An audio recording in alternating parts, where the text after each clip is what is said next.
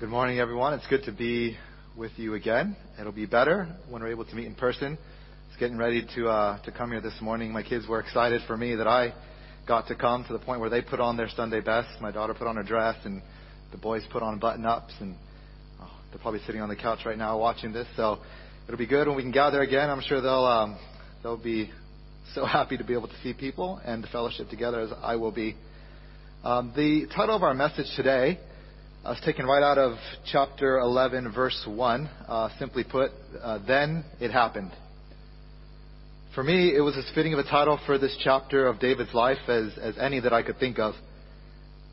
We literally have just read through an entire section of triumphs and victories. If you remember, looking back at David winning war after war after war, literally in the previous chapter, 2 chapters prior to this, and then you look at his noble actions with the descendants of Saul, where he wants to honor his children and his descendants, and he's really on a high, to say the least.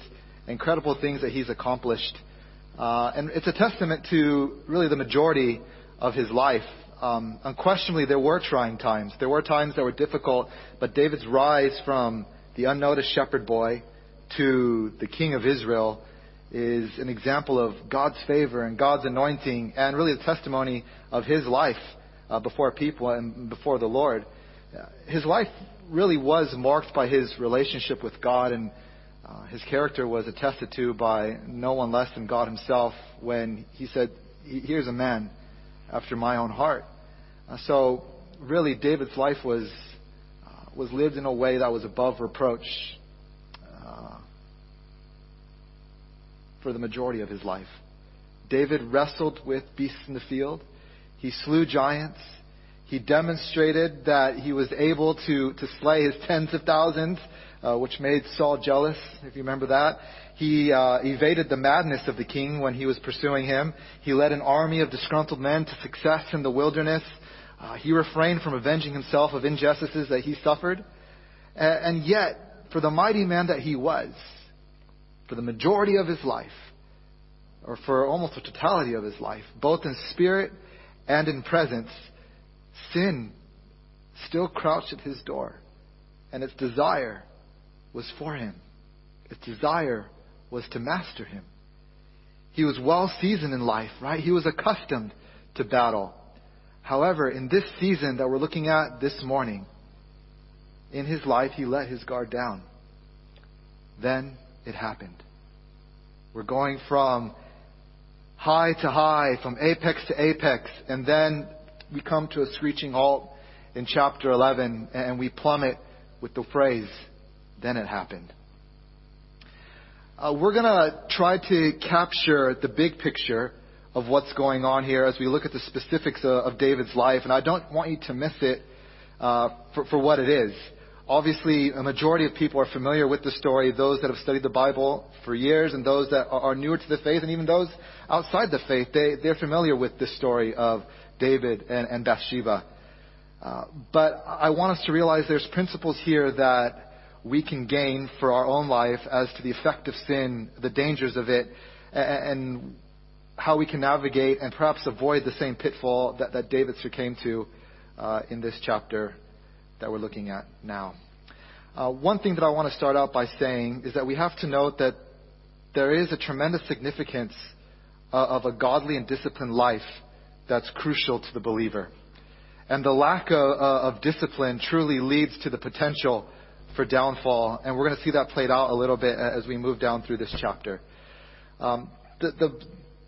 The passage begins by describing for us a season, a literal season, the season of spring. It says, "In the spring, at the time that kings go out to battle." So rather than attempt to wage war in the cold weather, in the unfavorable terrain, where there was sparse provision for the army and for their beasts, they would take advantage of the spring season when the warmer weather came to pass, when there was food for them on the trees. And they could be well provided for. So at least those things they didn't have to worry about, and they could focus on the wars at hand. So needless to say, when the spring came, so did the banners of war and the drums and the war drums. They began to be beaten across the land, and the kingdoms went out to fight. So this is the season we're in. We're in spring. much like we're in at this moment. And it was appropriate for them to go out. And so what David did during this time, as all kingdoms would do, they sent their armies out, and David sent Joab and his servants and all Israel with them. And it appears that David wanted to finish off the war that he had with the Ammonites that had taken place the previous year. If you guys covered back in the previous chapters, we saw that there was the Ammonites and the Arameans or the Syrians that they were fighting. He was fighting kind of on a split front, and he chose one front over the other. And Joab had returned to Jerusalem in chapter 10 after the Ammonites fled into the city. And perhaps there wasn't enough time to set siege to the city that they fled to before he was able to go back to Jerusalem. And David said, you know what, let's finish this off now. We're back to war. Let's do away with them. And if you remember that the reason he went to war with the Ammonites in the first place was because he was snubbed by their king when he sent some servants to console him for the loss of his father. And David's servants were shamed, and so David went to war against them. So there was a bit of a personal vendetta that he had here, and he wanted to finish it off. What I want to point out at this point, we've already talked about how David's gone from high to high. I want to talk about how that in these places of victory, in these places of triumph, in these places of high times, there's tremendous vulnerability for the individual. There's tremendous vulnerability for the people of God. I say that because this is David's circumstance here. He's in every sense victorious. He's in every sense on a high. But at this point, rather than going out to war, it says that David decides to stay in Jerusalem. And this begins his plummet from victory down into the jaws of sin. Right? It was established that this was the time where kings should go out to war, not just their militaries, not just their soldiers. And for whatever reason, David said, I'm not going to fulfill this duty. Perhaps he excused himself because the battle was more of a cleanup operation. As we mentioned, he's just cleaning up a war that he started previously. Or perhaps he was rewarding himself for having such a success leading up to this, and he wanted to, just enjoy his time. Or maybe he was, getting used to the off season, and he was getting older, and the thought of hanging out in a tent on a field in battle wasn't as appealing as hanging out in his palace. Whatever the reason for that decision, it would be a reason that he would soon regret, because he's going to quickly realize that no one is immune to falling into sin. David, essentially, he's let his guard down, in not just physically, but spiritually as well. It's kind of a parallel picture here.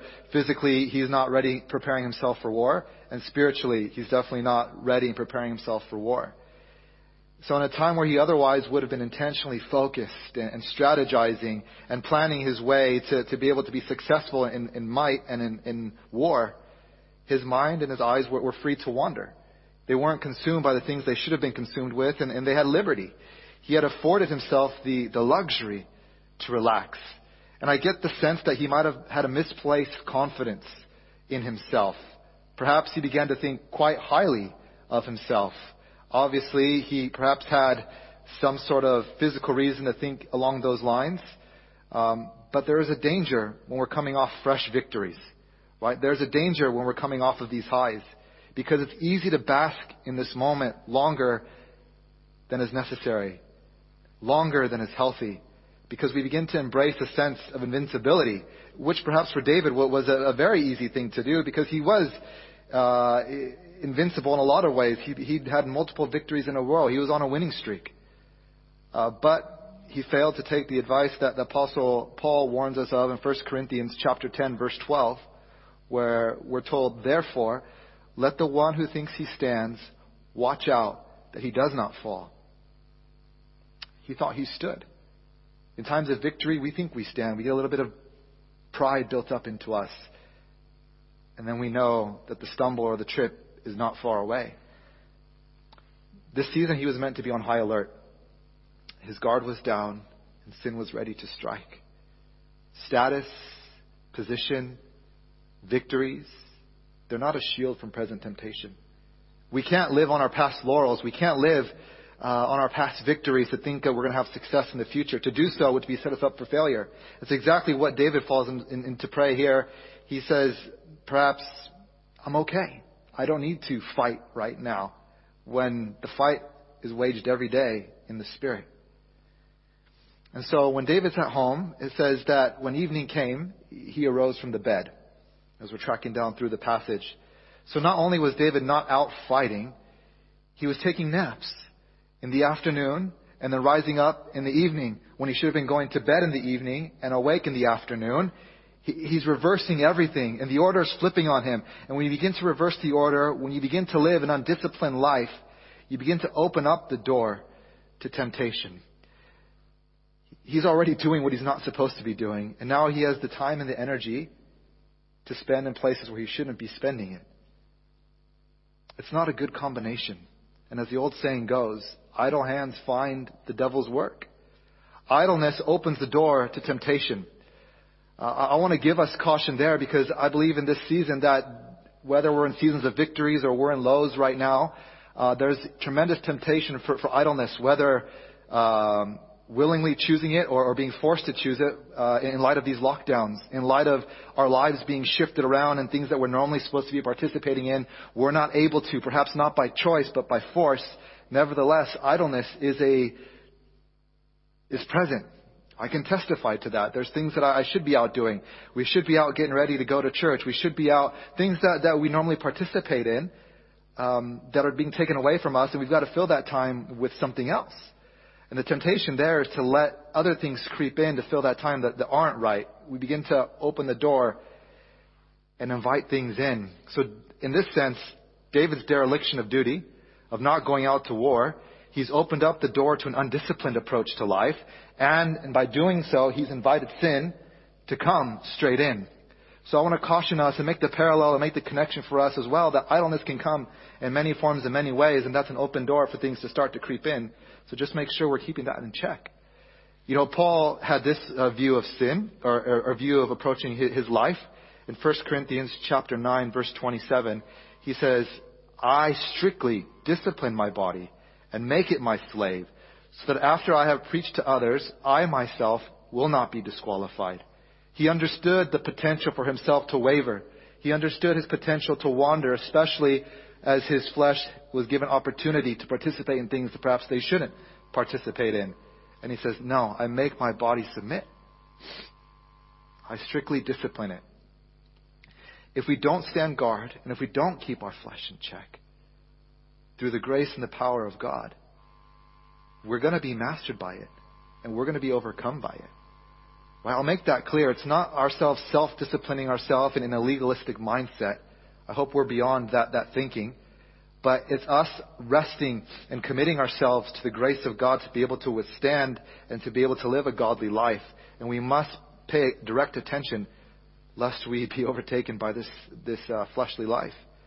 And so David's downward spiral, as he begins to live in this way, as he begins to substitute discipline for undiscipline, his downward spiral begins to peak up. And what I've kind of hopefully will summarize for us in this description of his fall is something that should be common, or not should be, something that is common to all of us. Some framework of sin, if you will, I'll begin to paint for us. And I've titled it simply, Understanding the Nature of Sin. Understanding that the things that David fell to, or the things that David experienced, are things that you and I can experience in every sense of the word.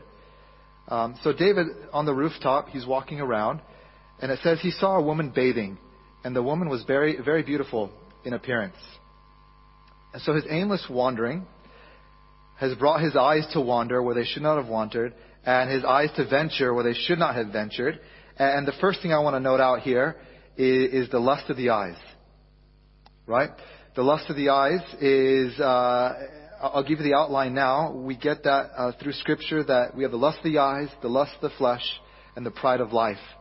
And these three things really kind of encompass the totality of sin itself, and I'll explain that through David's experience. And as his eyes landed on the figure of the unsuspecting woman, David beheld her beauty, but he failed to discipline himself and turn away from it.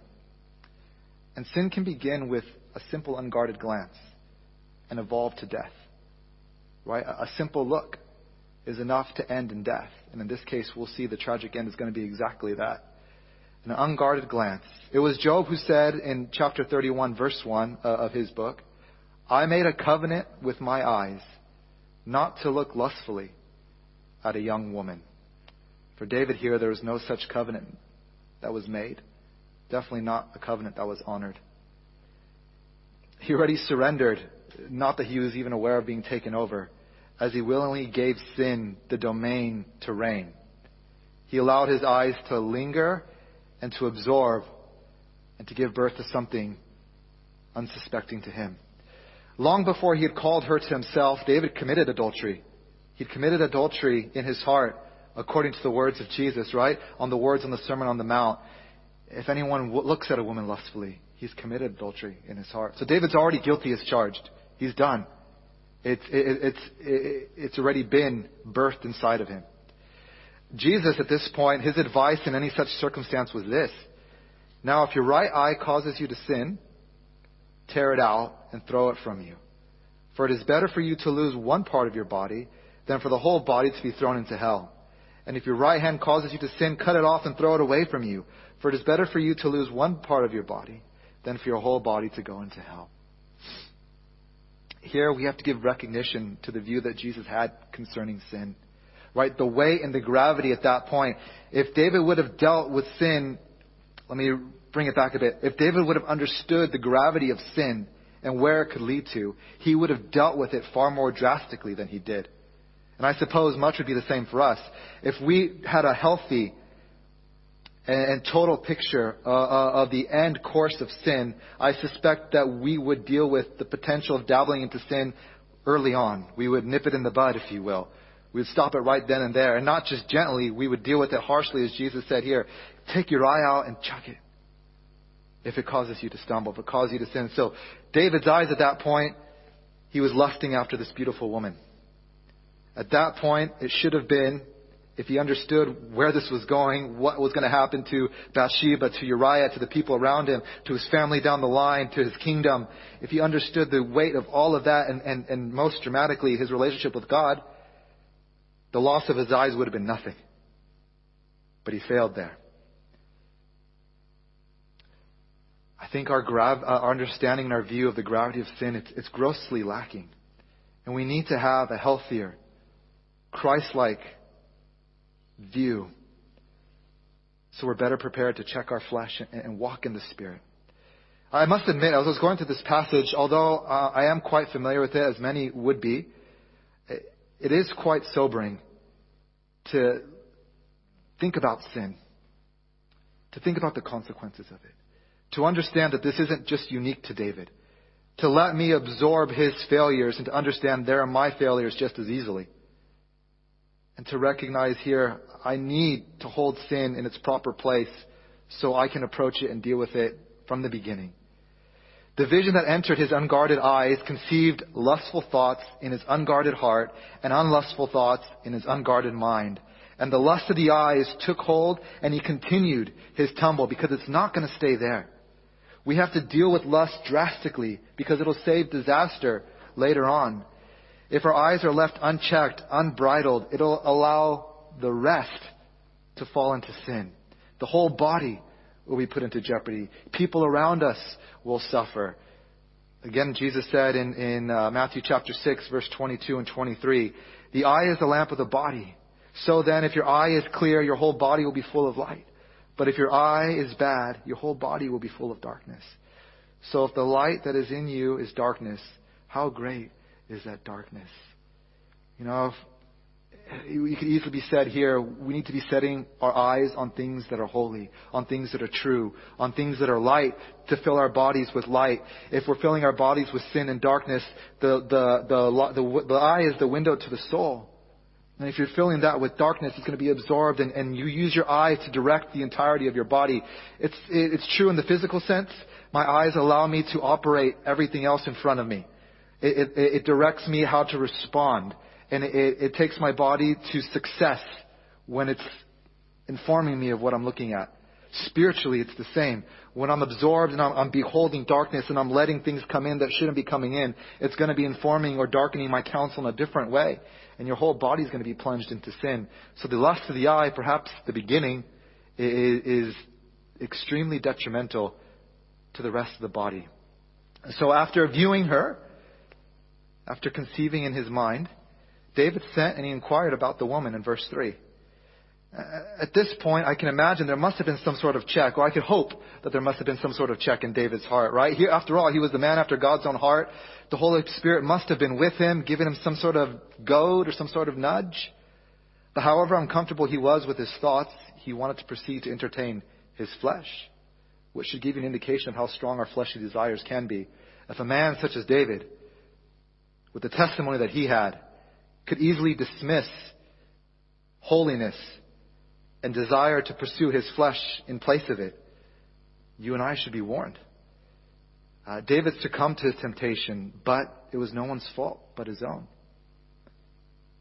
James 1:14 clearly tells us, but each one is tempted when he is carried away and enticed by his own lust. I've heard some people try to blame Bathsheba. She was taking a bath. Right? David is responsible for what he's looking at. David is responsible for every action that proceeds after that. Everyone is tempted when he's carried away and enticed by his own lust. That came from within him. And at this point, we are in the delivery room of sin. David's out there in his palace. He's looking, and it's the delivery room. Because in James 1:15 it says, then when lust has conceived, it gives birth to sin. And when sin, when it has run its course, brings forth death. Lust was conceived in his eyes as they lingered on a form of the woman that was bathing. And the natural process after conception is birth. And in this case, it's in the fruition or in the form of sin. He yielded to his lustful desires and he pursued them. Because he continued to inquire. He wanted to entertain it further. If David only would have considered his ways soberly, perhaps he would have had restraint. He could have looked to God for his escape, but he failed. 1 Corinthians 10:13 says, no temptation has overtaken you except such as is common to man. But God is faithful, who will not allow you to be tempted beyond what you are able. But with temptation will also make the way of escape that you may be able to bear it. David wasn't suffering a tremendous trial that's unique to him. There wasn't something that he couldn't resist, this irresistible temptation, if you will. It doesn't exist. There's no excuse. God will make a way of escape, should we choose to depend on his grace. If he's hit with lust, he essentially just had to yield to God and say, Lord, forgive me. David had his way out, but he didn't resist. And the consequences, they're devastating. All temptation is able to be overcome by the grace of God. Don't fall into this trap that today, especially, that people feed us. Oh, I have this sin that I just wrestle with. And this temptation that I can't bear. Stop wrestling with it. God has given you the grace to overcome it. There's no fault that the sin has authority over us. That's a lie. There's no power that sin has over you that you don't have over it, in the sense that God has given us the grace to overcome it in every sense of the word.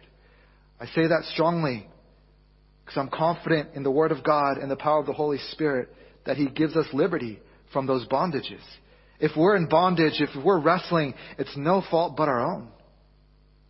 It's no fault but our own. And we have to own that. We have to accept that before we can embrace the grace of God and to ask Him for that strength. But here, tragically, we know that from the birth, sin will leave a trail of destruction in its wake. If we don't check it here, the consequences are going to come. It's going to culminate in death. Another thing I want to point out about sin as we look at the nature of sin, right, and the lust of the eyes that goes down through, and we're moving our way down, that tragic falls often have a series of missteps behind it. Right? I began this chapter by titling, Then It Happened. But don't let me persuade you with that title into thinking that it was all of a sudden, that this just came out of nowhere. I highly doubt that. Here is a man who was at the apex of everything. He was living victoriously, as we've described previously. But in his temptation, he yielded. But his fall wasn't by chance. And it wasn't without perhaps a more subtle journey of longer compromise behind him. In the moments even leading up to David's life, we're going to see here as we track through it, he had every chance to stop. It was 1 step, 2 step, 3 step, 4 step before he actually committed the physical act of sin, right? His first step was he decided not to go. Then he decided to be lazy and take a nap. Then he decided to look at a woman. Then he decided to ask about her. He didn't go straight into rape and adultery. It was the smaller steps behind him of compromise, of an undisciplined life that brought him to this point of then the manifestation of the sin took hold. So in smaller sense, that's absolutely true. But in a similar sense, you go back and there's evidence that of blatant compromise in his life that would flag a coming shipwreck. Namely, if I look at 2 Samuel chapter 5, verse 13, we get him described as taking concubines and wives, plural, to himself. That's a no-no. God's law in Deuteronomy, chapter 17, verse 17, forbade kings to do this.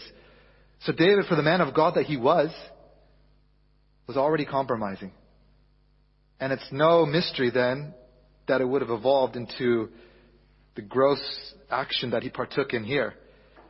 Gross sin is often the manifestation of something that's already been growing deeper. It's the outworking of a longer running issue of the heart that's been slowly eroding away and weakening the convictions and the character and the conscience of the person. Sometimes no one knows it except you, and you might not even know it yourself. We give ourselves a little bit of leeway here. We give ourselves a little bit of provision there for the flesh. We entertain certain conversations here. We say, oh, I can handle that, or I can watch this. Oh, I've watched everything on Netflix, and maybe I can do a show that I normally wouldn't watch, but there's nothing really else to watch, so I'll watch it. And then it opens up a door. And then one thing evolves into another thing. Maybe I'll click here. Maybe I'll go look at that. Maybe I'll accept this invitation. It's not an accident. There's a series of steps often behind the big manifestation. Goes on in verse 3. When he was responded to with this question, is this not Bathsheba, the daughter of Eliam, the wife of Uriah the Hittite? David received a response to his question, and to be honest with you, I'm uncertain why he asked it. Because his flesh was set on fire with lust. The second he laid eyes on Bathsheba, he was already in sin because he was married. And he was looking at her, and if any answer regarding her identity was going to pour cold water onto the raging fire that was inside of him, lusting after her, the answer that he should have received that should have quenched his appetite should have been this. Why? Because it's clear that Bathsheba was a married woman. I should have stopped him dead in his tracks. Yeah, you know what? I played with this in my head. She's a married woman. I cannot. I'm married. First of all, I should not.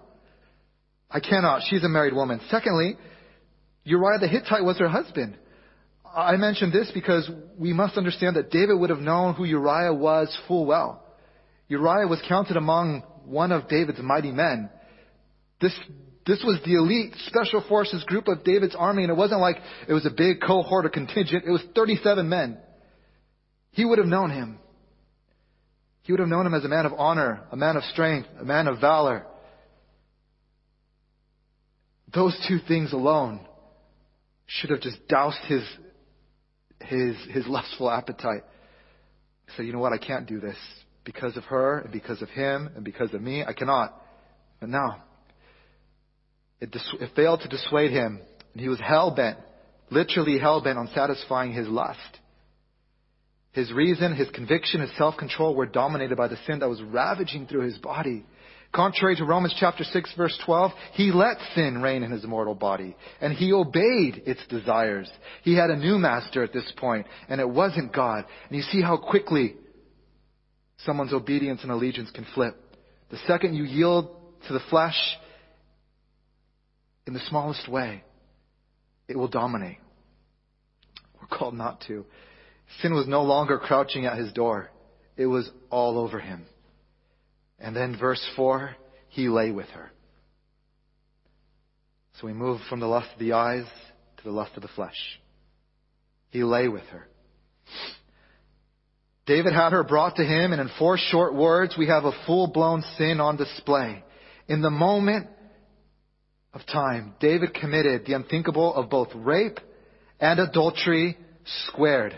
Adultery against Uriah and adultery against his marriage. And rape against Bathsheba. Bathsheba would have been powerless to reject his advances. Remember that, right? You say, oh, it takes 2 to tango. He was the king of Israel. She was done. He forced his royal authority upon her to satisfy his appetite. He abused her in every sense of the word. And in doing so, he violated marriage covenants on both sides. Know this, the appetite of the flesh, it's never satiated. It will always increase the more you entertain it. Right? It's not like hunger that will go away once you feed it. In this case, once you feed it, it wants more because it grows. And the bigger it grows, the more it wants. The more it wants, the more it eats. The more it eats, the more it grows. And it's going to consume David and all those around him in the utmost way. He was satisfied in a moment. His thirst was quenched, perhaps for a second, at least the physical side of him. But he would soon find out what that moment would cost him. It would be devastating. Because in verse 5, Bathsheba said, I'm pregnant. He sent her on her way. How disgusting is that, by the way? He uses her, abuses her, lets her get cleaned up, sends her on her way. He thought, I'm done. I satisfied myself. She comes back to him. Perhaps within a month or 2, I'm pregnant. David probably thought he got away with a little escapade. He was just indulging himself for a moment. Who was he accountable to after all? Who was going to hold him to account? You know, it was Job who said in chapter 24, verse 15, the eye of the adulterer watches for twilight, saying, no eye will see me. And he disguises his face. You know, perhaps in the twilight hours, David was up there watching her bathe. I'm gonna get away with this. I don't even think I have to disguise myself, but he did it in the twilight hours. But his sin would find him out, as sin does, and everything will be laid bare and is laid bare before the Lord. Presumably, David, as he received word from the Lord from Bathsheba, lust wasn't the only thing that was conceived that night. Right? She was now pregnant with his child. So he says, you know what? I got to fix this. Send me Uriah the Hittite. Enter the pride of life. The lust of the eyes, the lust of the flesh, now the pride of life. It's evident that David had let this incident hide in his closet without dealing with it. He was unrepentant. He let it sit there, and it resurfaced. Again, as sin tends to do. It's trying to hide a beach ball underwater. It's going to pop up eventually when you're not thinking about it, when you lose, focus, or when you're just tired of doing it. He's continuing at this point to cover up his sin. Because why? Pride will keep you from confession and repentance. The pride of life will stop you from coming to the place of true healing. Rather than confessing his sin at this point, Bathsheba comes, I'm pregnant. Rather than saying, I messed this up royally. I've been found out. I should have confessed in the beginning. One, I shouldn't have done it. I should have, made it right then. Now it's back. Rather than confess at this point, he continues to try to clean up his mess. But his efforts only bring further destruction. Because pride will continue to assert that we can fix the problem ourselves. I liken it to this. It's very trivial. I don't know if it does the issue justice, but it's like if we're filthy with mud or with oil and we're just in sin and we're called to clean something and we try to clean it up, but the fact is we're all messy already. We can't clean something because we're a mess ourselves. And it's what David's trying to do in his pride. Oh, I can fix it. No, you can't, David. You cannot. Not only are you not going to fix it, you're going to make it worse. Pride will leave us unwilling to repent, unwilling to humble ourselves. And this is where I want to bring the connection back to us in Genesis chapter 3, as I promised, and why we opened up this morning with Ted reading that section. Because we first saw this pattern of the lust of the eyes, the lust of the flesh, and the pride of life, if you will, in the Garden of Eden, when the first humans fell. We saw the story initiate there when Adam and Eve were told not to partake of the tree of the knowledge of good and evil. We saw that Satan began to tempt them. They looked at the fruit and saw that it was beautiful. The lust of the flesh, it'll be good for eating. They took it, and the pride of life then, if I eat it, I'll be like, I'll know good from evil. I'll be like God. And God's only keeping this from you, as the serpent said. And then, what do they try to do? They try to hide themselves. They covered themselves up. They try to fix their own mess. They covered themselves up with leaves, and then they try to hide themselves from the Lord when He came looking for them. So you can see this isn't unique to David. And the reason I want to point this out is because don't think this is an anomaly. Don't think this is just a once-off. This pattern repeats itself since Adam and Eve in the garden, all throughout history, to you and I today. We have a case on display for us today with David's life, but this pattern is our pattern. Hopefully not our pattern, but the pattern of sin in our life, if it goes that way, is definitely there.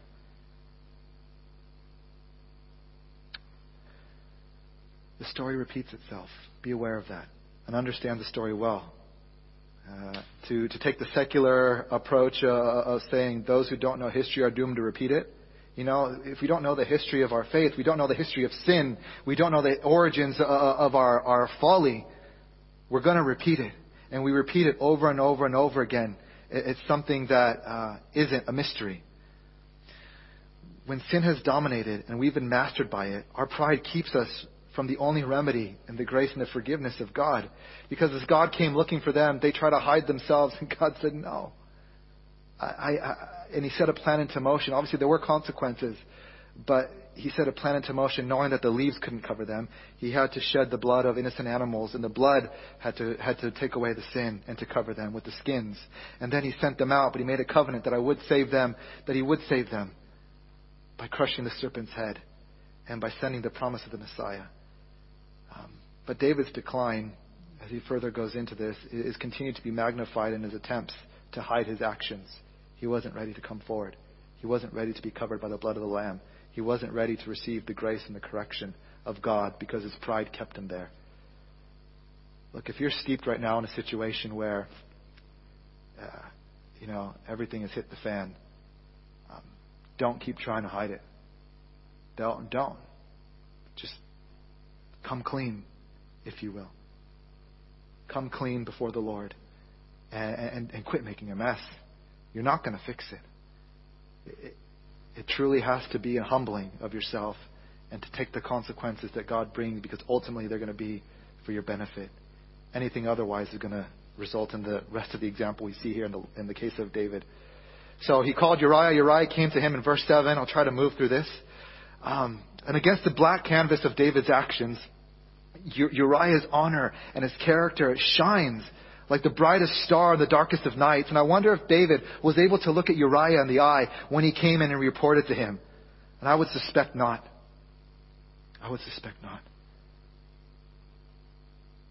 All he could muster up was pointless small talk. Right? Probably looking at a sideways glance. How's the war going, Uriah? What else is he going to say to this man? He's just taken his wife and done this to her. What else is he going to say to him? The question that David asked, really, it shouldn't have been even needed to have been asked. If David was at war, he shouldn't have been able to need to ask his soldier how the war was going. David, you should have been there. I'm sure eager to get out his conversation and the pressing weight of his guilt, David directs him to go home, get cleaned up, and relax. David's thought was that Uriah would just go and be eager to be home with his wife and spend time with her. He hoped that he would lay with her, and it would be assumed that any child born would have been a result of this time that he spent home. David's plan was clever in his mind, but he didn't anticipate Uriah's actions. David was trying to cover himself. He was trying to portray himself as generous, as considerate. And it's interesting what pride does, isn't it?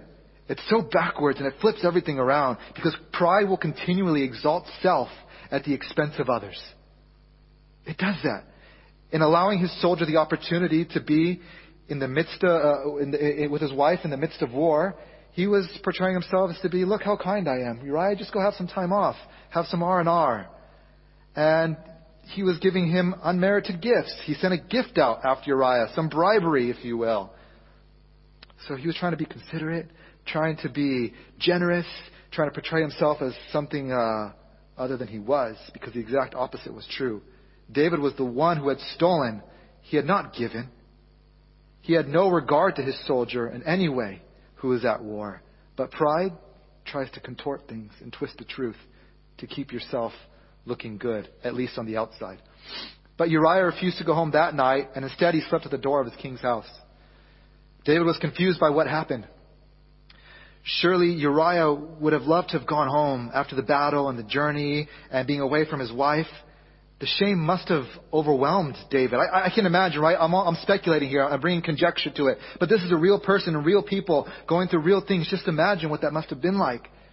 Uriah had every right to go home and to be with his wife. He had been away. It was a long journey, a tough battle. His wife was beautiful. It was his house. He was told by the king to go. He had every reason. David had absolutely no reason to do what he did.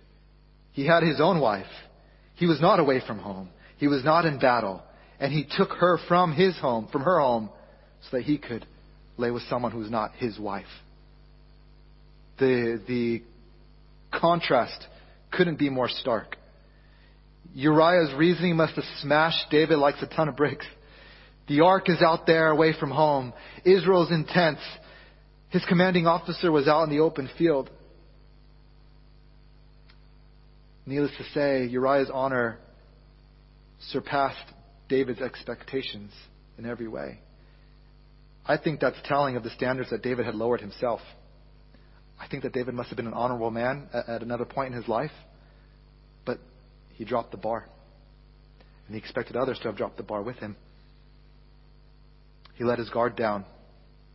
He wasn't willing to live above reproach. Uriah said, no, I'm keeping that here. I have every reason, but I'm living above reproach. And if we live our life in that manner, what chance do we give for people to blaspheme the Lord in our life?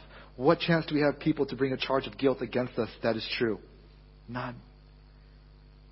David had surmised that others would have lowered the standards if they were given the opportunity, but Uriah's honor would not allow him to. Would not allow him to indulge himself when he knew that his comrades were out fighting a battle, when he knew that he was supposed to be there as well. He had such integrity and such conviction set before him. Undoubtedly, again, I believe that he was convicted by the integrity of his soldier. Nevertheless, what does David do? Doesn't stop. He continues to cover his sin, because pride will go to any lengths to conceal sin. Pride will run away from God.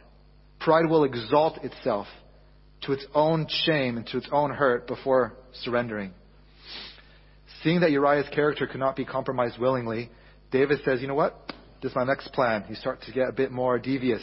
I'm going to intoxicate him. I'm going to blur his reasoning. And surely, when he's out of his sound mind, he'll slip. But even in a drunken stupor, Uriah drinks, he's drunk. Uriah's convictions pull through. He upholds them. And no temptation would rule over him, even in this manner. I think that's an indictment on David, who couldn't even resist temptation in his right mind. Here was a drunk man, a soldier, with every enticement laid before him. And he says, no, I'm not going to do it.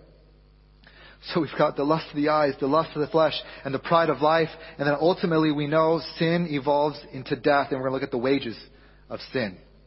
So David, you know what? This is it.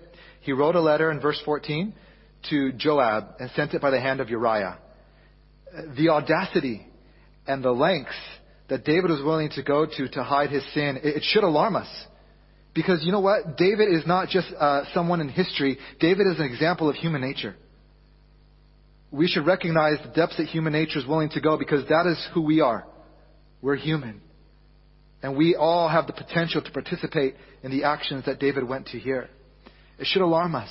Bribery, deception, intoxication. They hadn't worked. So David crafted a plan so devious and so wicked that it's hard to fathom that the sweet psalmist of Israel could even think, let alone act on a plan such as this. David ordered the secret execution of Uriah to be orchestrated as a casualty of war. He sent orders for this by the hand of Uriah. So he gave him the letter, and he made him carry his own death sentence to war.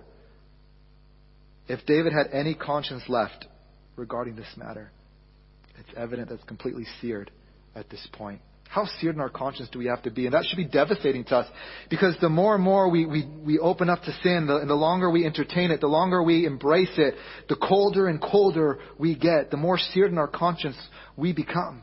And David's gone. Joab dutifully carries out David's orders, and he leaves Uriah to die at the hands of the enemy. And perhaps there's something to say there about Joab's character, but we're going to keep our focus there for now onto David. Lust was conceived, sin was born, death ensued. That's James' pattern he gives us. It's following perfectly here. It's the pattern of sin always. Lust conceives death. Lust conceives sin. Sin brings about death. Every single time. In his attempt to cover his adultery and rape, David is now guilty of murder. He murders the honorable Uriah the Hittite, and he's guilty of murder of several other valiant soldiers. The consequences of sin will leave a trail of death. Always. It's full blown here. We're at its climax. I actually say we're right before the summit. If this isn't bad enough, I believe the worst would be the suffering of the wrath of God on unrepented sin in our life. David would have suffered this greatly. And we're going to cover that in a few moments. But death now, guilty of murder. Verse 25. He sends out word. The action takes place. Joab says, okay, go back to his messenger and let David know I've done what he asked me to do. If he tells you, you know what, why'd you do that? Tell him Uriah is dead. And David's words to the messenger in response are just telling of how callous he's become. He said, well, tell him this. Be encouraged, for a sword devours one as well as another. What is that? David's response to the messenger, to the report, reveals how dark and how deep he's gone in his sin. Because really, it wasn't the sword devouring that day. David said the sword devours one as well as the other. It wasn't the sword. It was sin. And it was his sin. His sin devoured that day and evolved into death. His unyielding attempts to keep hidden, it devoured innocent lives. Many people. Even with the death of Uriah, sin would continue to ensue David in the inward man. He thought he'd taken care of the problem. I've covered it up, finally. The bones of my closet are gone. I fixed it. I knew I could do it. Perhaps his thoughts were, as devastating as it might have felt. In verse 27, Bathsheba finds out her husband's dead. Look, I can't imagine her thought process in all this, and I can't speculate there because Scripture doesn't give us any insight into that. But I'm sure you could imagine. She knew David's guilt. She probably connected the dots. She became his wife in verse 27, and then she bore him a son. So he called her. Uriah was dead. Let her mourn for a bit, and he brought her in. And whether it was out of guilt or some sort of obligation that he had a sense of, or some attempt to appease his conscience, he takes Bathsheba in. I don't know if there's any honor in that, but there would have been an unbearable fire of guilt inside David. He talks about that fire, I believe, in Psalm 51. It's like a fire inside of him. He was melting away. There was tremendous consequences to pay for what he had done. Still coming. It wasn't over. Yes, David was God's anointed. He was a man who pursued the things of God. But God's evaluation of David's character here are clear at the end of the chapter. The thing that David had done was evil in the sight of the Lord. God isn't a respecter of persons. He doesn't play favorites. Scripture is honest concerning its heroes. Why include this? Every other chapter here, David's incredible. We could have easily just cut and paste that, move it out. God says, no, I want this in. I think it's in there for very specific reasons. We must learn from this example. We must understand. And God's view of this, clear. It was evil. This was truly a tragedy in David's life. It was a dark stain on his record that was otherwise remarkably righteous. And it's sobering. And it should be considered heavily by all of us. If one such as David could commit such a heinous act, where do we fall? Disobedience to God's design is inherently self-destructive. Let's remember that. Look at this, if you call an epitaph or the summary of David's life in 1 Kings chapter 15, verse 5 says this. For David had done what was right in the eyes of the Lord and had not turned aside from anything the Lord commanded all the days of his life, except in the matter of Uriah the Hittite. I'm sure he longed to take back those actions that day and have this tagline removed from the record of his life. Disobedience to God's design is not only destructive to us, but it's destructive to others around us. Right? The pain that he would have been spared had he not indulged his lust. The loss of life that would have been not occurring. The lives of others that would have been unfazed. The turmoil that he would have avoided as the king. The family schisms that would not have occurred. Right? Because as we read the consequences, and we'll talk about it next week, the consequences were still going to come. David would face them heavily. They were tragic consequences. They're self-destructive in the immediate. They're destructive to those around us. But beyond the evident outward consequences, it must be understood that the wrath of God also rests on the unrepentant sinner. Right? So we've gone from the lust of the eyes to the lust of flesh to the pride of life. Now we're talking about the wages of sin. And we're wrapping it up to the point where it costs, not just outwardly, but inwardly in our relationship with God.